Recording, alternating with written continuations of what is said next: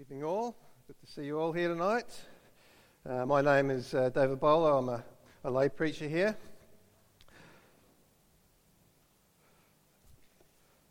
So glad that so many of you decided to come out on such a cold night. Have you ever actually had to make a really big life decision on the spot though? I remember I had to do that not long after I joined the Air Force. I've been really keen to join the Air Force, and initially I hadn't got in, and finally I did get accepted.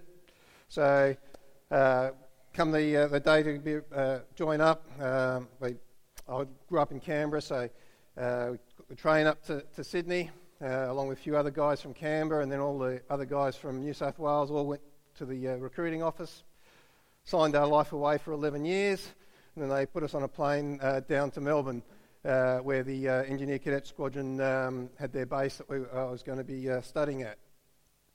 Got there, got settled in, and I got given my room, and then the commanding officer calls me up to his office. I don't know what this is about. And he calls me in, he says, "You're not supposed to be here. You're meant to be over in Perth." Oh, okay. And so he said, "Well, seeing as you're here now, I'll give you a choice. You can stay here, or you can go over to Perth." So on the spot, I had to decide where I'm going to spend the next 4 years of my life. I'm going to go west, young man, or stay here in Melbourne. And I thought, I like Perth's a nice place, but Melbourne's got shitty weather. But Perth's a long way away. And in the end, I decided the guys I'd met, were good mates, so I sort of got on well with them. So I thought, I'll stay in Melbourne. So that was my decision. There wasn't any sort of spiritualness about it. The factor. I mean, I wasn't a Christian back then. And it didn't really affect anyone whether I went one way or the other. It wasn't depriving anyone of a place or anything.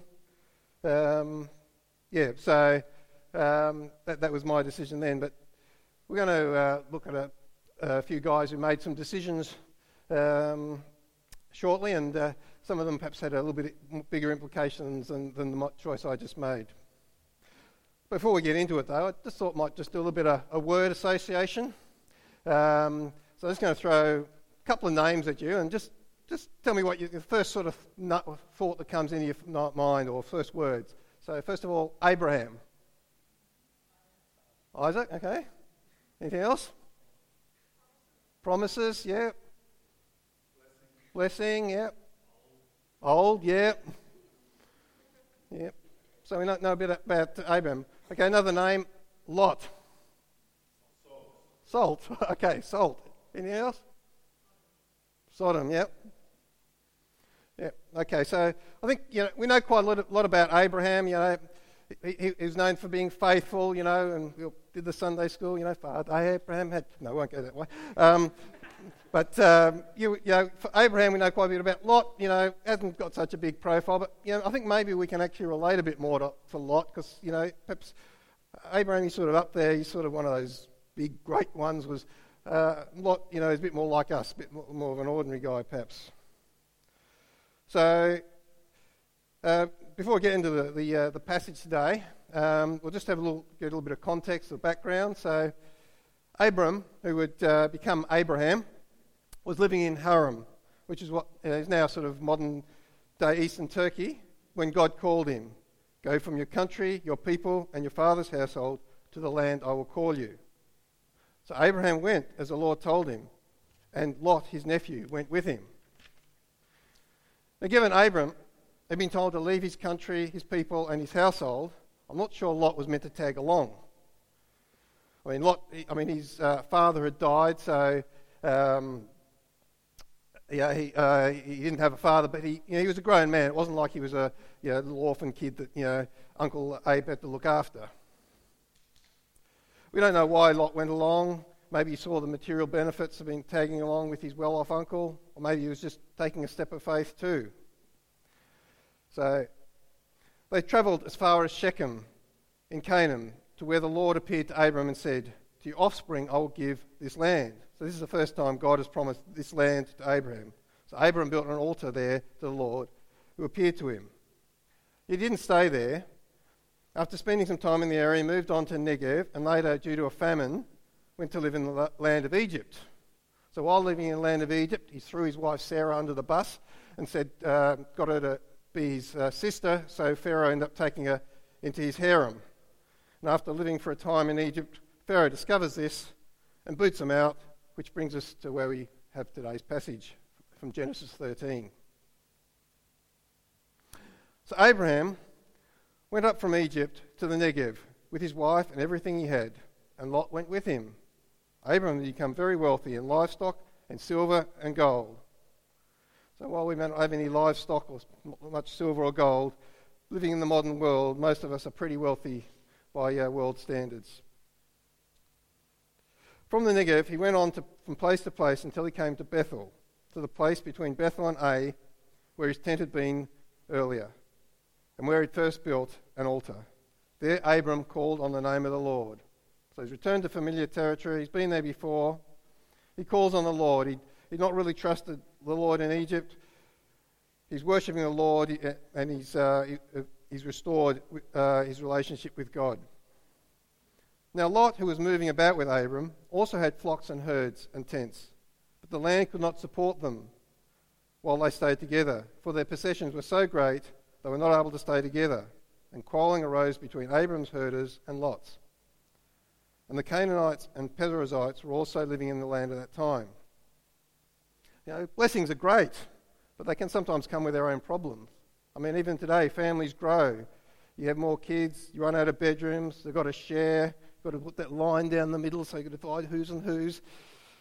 You know, there are fights. 4,000 years ago, human nature was the same. Doesn't change. You know, put too many people in the one space and you inevitably end up with some conflict. So Abraham said to Lot, "Let's not have any quarrelling between you and me, or between your herders and mine. For we are close relatives. Is not the whole land before you? Let's part company. If you go to the left, I'll go to the right. If you go to the right, I'll go to the left." I mean, Abram's in charge. He's the elder, the patriarch. He could have chosen for himself. It would have been with his rights, you know. There's a way of the world back then, and it still is. You know, the person in authority makes the rules.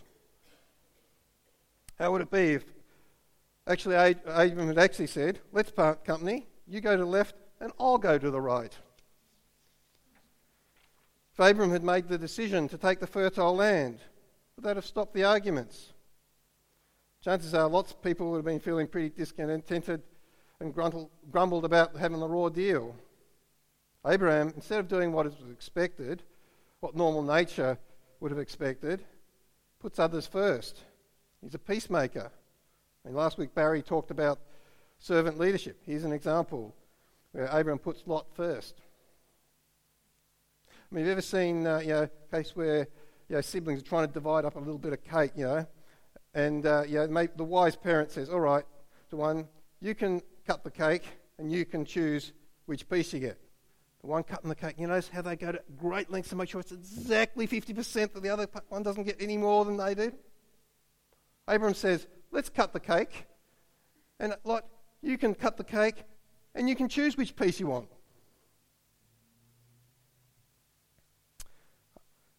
So Lot looked around and saw that the whole plain of Jordan towards Zoar was well watered, like the garden of the Lord, like the land of Egypt. This was before the Lord destroyed Sodom and Gomorrah. So Lot chose for himself the whole plain of Jordan and set out towards the east. The two men parted company. Abram lived in the land of Canaan, while Lot lived among the cities of the plain, and pitched his tents near Sodom. Now the people of Sodom were wicked and were sinning greatly against the Lord. So how did Lot make his choice? You say, "Gee, Uncle Abe, you've been so good to me all these years. You've made me wealthy, given me all this money, all these animals and everything. And so, you go first. You choose which bit you want." No. He put himself first. Not only ignoring Abram, but also ignoring God. Often, if we're making big decisions, there may not always be an obvious spiritual decision to make. I mean, when I decided whether to go to Melbourne or go to Perth or stay in Melbourne, there wasn't really a spiritual dimension to it. But God still likes us to involve him in his decisions. He's our Father. He cares about us. But in this case, there clearly was a spiritual dimension. Lot knew that the people in the land were wicked. It might have been a reason why Abram didn't hang around in the area the first time. Maybe he didn't like the neighbours. Lot chose to put himself in a situation where he knew he was exposing himself to bad influence. But his focus was on making a good living, advancing his material advantages. And ultimately, the consequence would be disastrous. I think we probably all know the story of Sodom and Gomorrah. I mean, the moral decay in Sodom and Gomorrah was so great and their sinfulness so grievous that God had no choice but to destroy the cities. In spite of his failings, we know from 2 Peter that Lot was actually still considered a righteous man. He was just distressed by the depraved conduct and the lawlessness found in those cities. But this is not stopping him from embedding himself in the culture and reaping its material benefits. Fortunately for Lot, Abram intervened and pleaded with God for the city to be spared if there could be found any righteous people there. So the Lord sent 2 angels to save Lot. And Lot and his daughters were saved, but not without cost, as the rest of their household and all their possessions were destroyed. He survived, but that only just. But notice how it all started subtly. I mean, it's not a bad thing in itself to look out for your family and for a better life, providing it's consistent with God's will. But he chose the whole plain of Jordan. Where did he pitch his tent? Near Sodom. He obviously saw some attraction being near the city, even though he was well aware the people of Sodom were wicked and sinning grievously against the Lord. So in the next chapters, we read Lot is actually living in Sodom, and then he's married, presumably to a Sodomite woman, and by the time the city is due to be destroyed, he's in an official position in the city, fully immersed in the life of the city. So when the angels warn him of immediate destruction, he hesitated to leave. He wants to still hang on. Genesis 19, we've got, with the coming of dawn, the angels urged Lot, saying, "Hurry, take your wife and your daughters who are here, or you'll be swept away when the city is punished." When he hesitated, the men grasped his hand and the hands of his wife and his 2 daughters and led them safely out of the city. For the Lord was merciful to them. As soon as they brought them out, one of them said, "Flee for your lives. Do not look back. Do not stop anywhere on the plain. Flee to the mountains, or you will be swept away." So while distressed by the lawless deeds and the things he saw and heard, he still wanted to cling on to those material benefits. Indeed, Lot's wife couldn't resist the temptation and turned back and was turned into the pillar of salt. The situation Lot found himself in didn't come about overnight. It was rather a gradual cultural shift over time, becoming immersed and desensitized to the wickedness and the immorality and accepting the culture around him.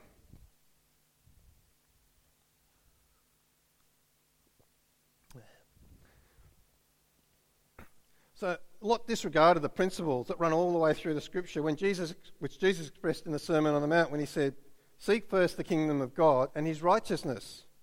And the promise that goes with that is that all these other material things will be added. But we're to seek first God and his righteousness. Lot did exactly the opposite, placing material things first. His first priority was to find a place where he could make a good living, advance his family and material advantages. It raises the question, what do we seek first? Material possessions, security, relationships, romance, experiences, status, sporting achievement. I mean, they're not bad in themselves, but what priority do we give them in our lives? What or who do we set aside to gain these things? What do they come packaged with? What do we expose ourselves to? Often our initial commitment might not be that great. They can be on the periphery of our lives. But slowly and subtly over time, we find ourselves living with them in the centre of our lives, giving them our energy, our resources. They can start defining us. They can become our gods. Yet there's one God I've not mentioned, but may seem insignificant compared to those I've mentioned. It so permeates our modern culture, it's become an idol that consumes our hearts and our minds. We turn to it for fulfillment. For many, it demands more of our time than all the others combined. It's a god of entertainment. Again, there's nothing wrong with the idea of entertainment in itself. It's good to have ways of relaxing, both physically and mentally. When you consider in 2019, The average Australian spends 4.5 hours a day viewing video or streaming video or using on social media, and that's not including other online activities such as online gaming. That's over a quarter of the typical waking hours we have. And if you take away work and study, it's over half of our free time is spent watching online or doing online activities for entertainment. But it's not the amount of time we spend amusing ourselves that's a big issue. Like Lot, it's where we pitch our tent. I mean, there's a lot of wholesome content out there that can be healthy, a healthy way to relax, sometimes even educational, uplifting. Problem is, the more time we're being entertained, the harder it is to be satisfied. We might start pitching our tent in a wholesome territory, but if we spend too much time being entertained, it will no longer satisfy. Just like a drug addict, we need a stronger hit. We gradually push the boundaries of the values we're willing to accept. And the entertainers and the media companies, they know that they've got to keep pushing the boundaries to keep us satisfied.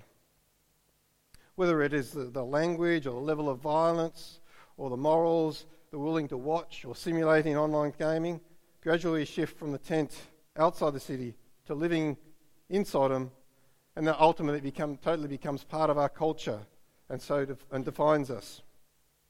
What's more, we don't even realise it's happening. Have you ever watched Bondi Rescue? Maybe squeezing that 4.5 hours you have each day watching screens. A common scenario is there'll be a group of swimmers doing the right thing, having fun, swimming between the flags, but there'll be a current, and they'll gradually drift to the side.